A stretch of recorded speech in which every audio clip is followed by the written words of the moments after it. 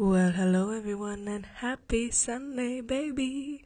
My name is Lenny. This podcast is about everything that I want to talk about and hopefully you want to listen to. And today we're going to talk about why your New Year's resolutions are on sale. The upgrade is only 10% off. And we'll be talking today about the history of New Year's resolutions, what people are promising themselves, my own personal New Year's resolutions, maybe to hold myself accountable, and we'll be listening to a few success stories of people who actually managed to go through with their New Year's resolutions.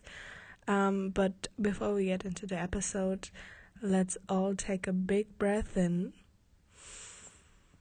and a long breath out. And take our first sip of morning coffee, and let's get right into it.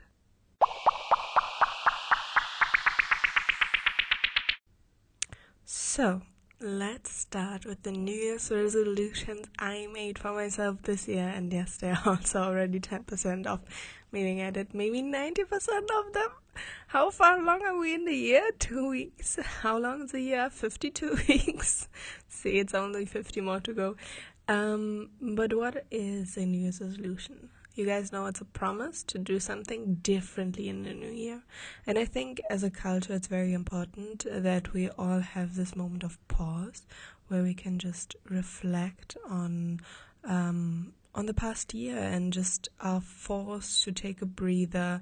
I mean, the holidays are just before, and frankly, who is doing anything between Christmas and New Year's?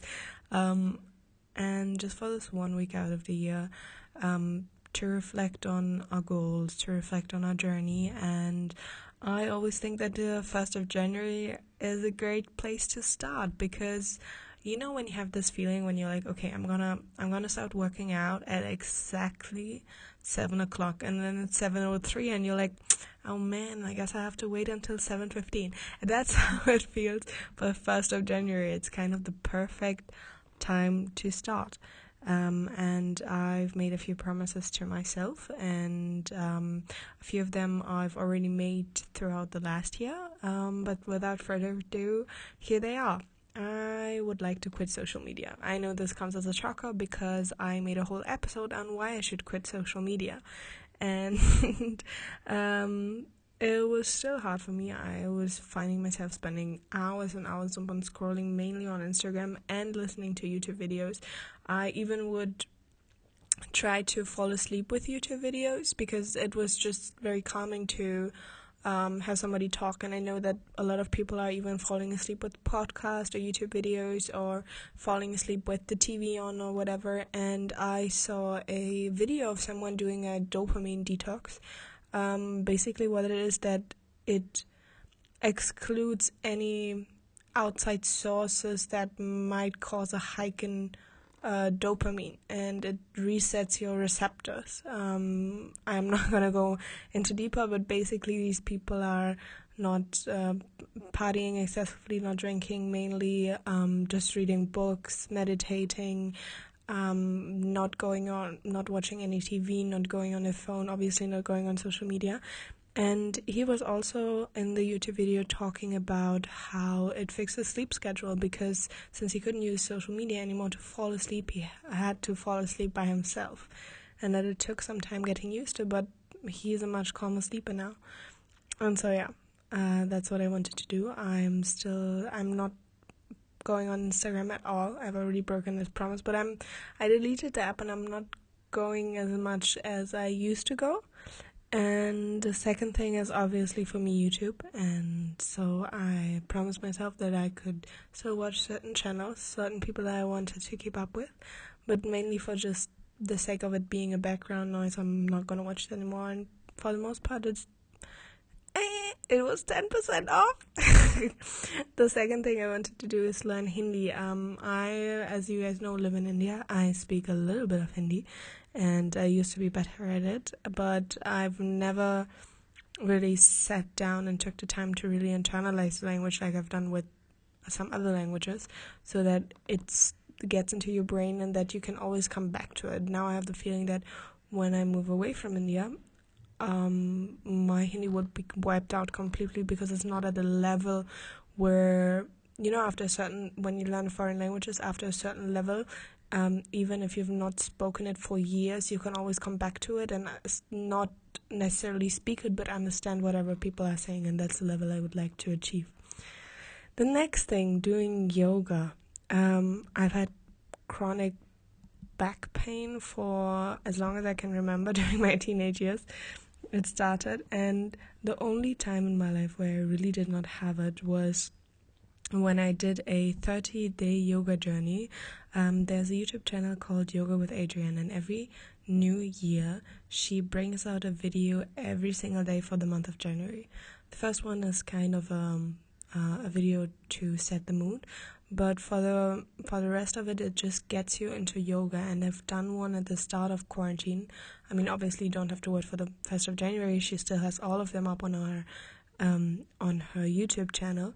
And after I've done it for 30 days, really my muscles on my back were feeling so differently, and then I didn't keep it up. So that's something I would want to work on, and it's been going well so far. And then the last thing, honestly, there's so many other things in my life that I wanted to work on. Going out more, trying new things more, even though I'm always like, do I really want to, or is it just a societal pressure of what I should be doing in my 20s?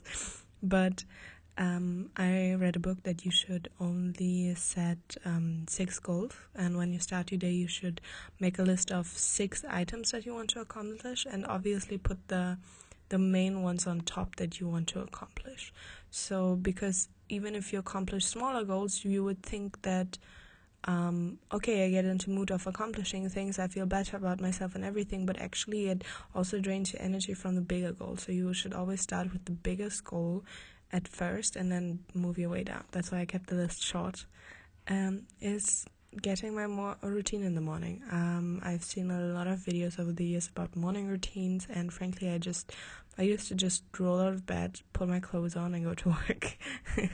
And I don't think I'll ever be a full morning person because my work starts quite early. We start at 7:45. I leave the house by 7:15, 7:30. But there's this app that I downloaded, and I know I paid for a yearly subscription, and then I canceled the subscription in case I forget to cancel it next year.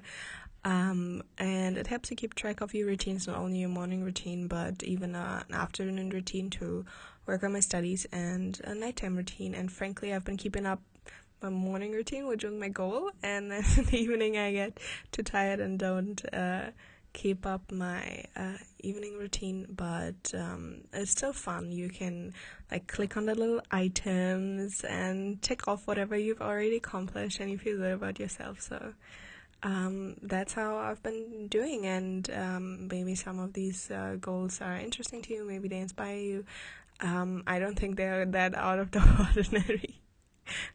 But yes, and I really had fun making this podcast, because we'll get right into the history of New Year's resolutions.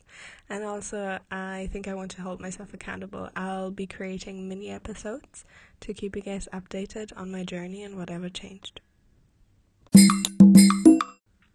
The history of New Year's resolutions. Okay, before we start, a quick quiz. The New Year's resolutions date back 3,000 years, 2,312 years, or 4,000 years?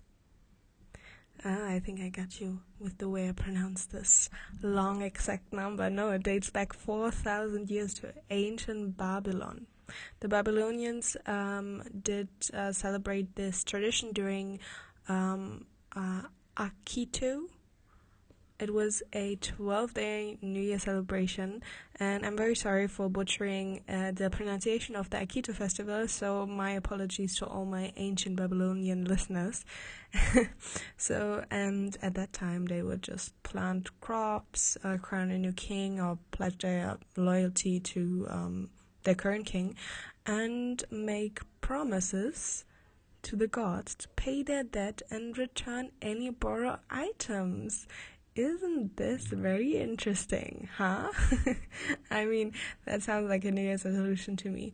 And so basically what they believed is if they actually did pay their debt and did all of the good things which they promised their gods, that they would be looked upon favorably, and if they don't, they would be on the bad side of the gods, which I don't think that most of us want to make a pact with the gods about keeping our New Year's resolutions. I don't think that so many of us would want to be on the bad side of ancient Babylonian gods. And then this tradition actually continued in ancient Rome, and some of you may know January 1st was only declared by Julius Caesar actually to be the start of the new year, and it's supposed to honor Janus. And this god, whose name I probably also butchered, was a two-faced god. So one of the faces was looking backwards at the previous year, and one of them was looking forwards into the new year. And the Romans would make sacrifices to this god, and obviously also promises for good behavior on the year ahead. See? So many New Year's resolutions. Even in the Middle Ages, knights would renew their vow to chivalry. And how would they do it? They would place their hands on a live or roasted peacock, and it was called the annual peacock vow. And it's basically them saying, like, yeah, I'm just gonna keep upholding this the ideals of chivalry for the next 12 months. And what a time to be alive, that's all I can say. I mean, they would just go into the room, put their hand on a peacock, and just go like, yeah, I'm just gonna be a good boy. Anyways, I mean, but is it really that different to like getting in shape, getting organized, losing weight? Why not? I mean, it's a little less hassle to get a peacock. Maybe if you like took the hassle of getting an actual bird into your house, you would be like, okay, now I gotta keep those vows. Anyways,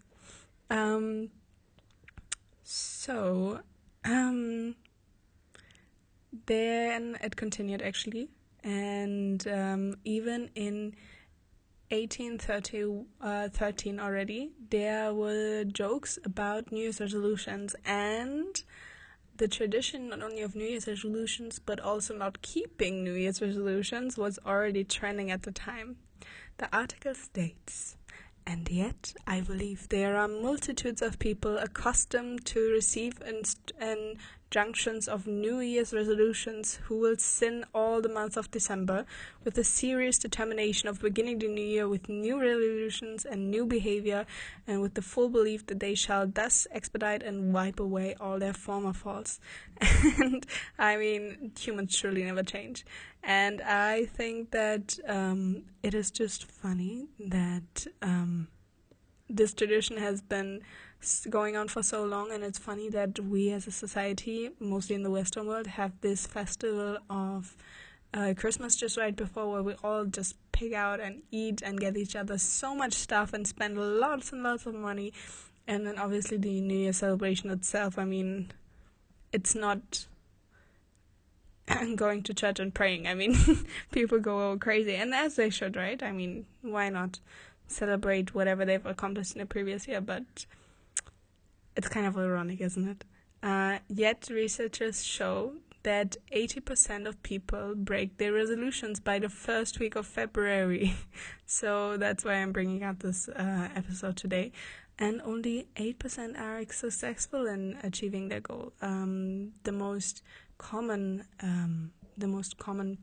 New Year's resolutions are eating healthier, exercising more, and losing weight. I think all those three are very much related to people just being unhappy with their own body. And as I said, people in the previous 2 weeks were just eating and eating and eating, and it's cold, it's winter time, you can hide all of this belly fat under warm coats, who cares?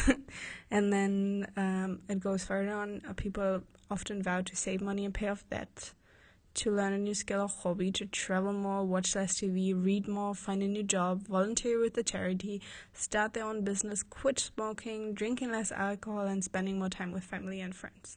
I think the last one is very much related to Christmas, because you're like, oh man, I really like those people, or maybe also not. I don't know. But then everyday life hits, and obviously Christmas is very different, where everyone really does have time. And I think that we should get into some happy stories about people keeping their New Year's resolutions, because why not? Everyone needs some motivations. So, this segment we will call Asking for a Friend. Usually, I would bring in questions from other people on the topic, but I think everyone knows how New Year's resolutions work. The only thing we don't know is how to keep them. So, I will show you a few New Year's resolutions that have actually worked, because we all need some positivity in our life, and we all need some good news. Brad, 29, Toronto. I made a New Year's resolution last year to quit Facebook. Oh my god, congratulations, Brad. Soul Brothers. I just realized that Facebook stalking was eating up a lot of time that I could be using to interact with people instead of creeping on exes and old classmates' babies. Yeah, creeping on babies is pretty weird. I'm not sure if it counts as keeping a resolution, but I haven't logged in at all and I don't plan on it. Yeah, Brad, that actually counts. Slow clap for you. Well, it was not a clap. I was just tapping against the door of my closet. Yeah, congratulations to you, Brad. Paul Thompson from Manchester learned the piano as a child, but stopped when he left for college. After buying a cheap second-hand grand piano, he resolved to learn for an hour of classical piano from memory. By autumn, he had it cracked. I'm in my 50s now, and I'm sure this is the only time I've managed to see a New Year's resolution through for the whole year. To do it without interruptions, I used to get up at 2:30 a.m. and even bought an electric piano to enable me to practice using headphones without waking the whole street. What? This is not... Stop playing yourself down, man. Paul Thompson, stop playing yourself down. Who cares if that's the only time you kept a New Year's resolution? You got up at 2:30 a.m.? Oh my god. By autumn, I had it cracked. I could do for an hour from memory a variety of classical beauties, including sonatas by Haydn and Mozart. I know you guys call it Mozart. His name is Mozart. He was Austrian. They speak German. Well, a little bit. I've done this for myself. I don't plan to be a professional. I don't have anything like the time to devote to it, but I'm now satisfied with what I can do, and that's all there is to it, really. Thank you very much for sharing your story. Paul has vowed to continue playing next year, saying, I've added a couple more pieces to the list, and I'm working on those while trying to keep the remainder on the boil. Very nice. And last but not least, we have Eleanor Bull. She was tired of having the same meals in the same places and became worried big change would take over the restaurant world. So she resolved to eat at independent restaurants. That's a resolution I've never heard before. So I was excited to share a story. If you don't support local and smaller businesses, they will be driven to the wall and will lose some really exciting food. I think that's a good resolution for everyone to keep up, especially as we are going into the new year, and obviously the restaurant industry has taken a big toll. She said for 2018, she plans to set a new resolution to extend her ban to chain cafes. Oh, wow. I found that with a little extra effort, I could find places my friends were happy to try without them even noticing that I was avoiding chains. That's great. I've tried some really great new cuisines that I don't get from these chains. Oh, wow. Nice job. And so can you.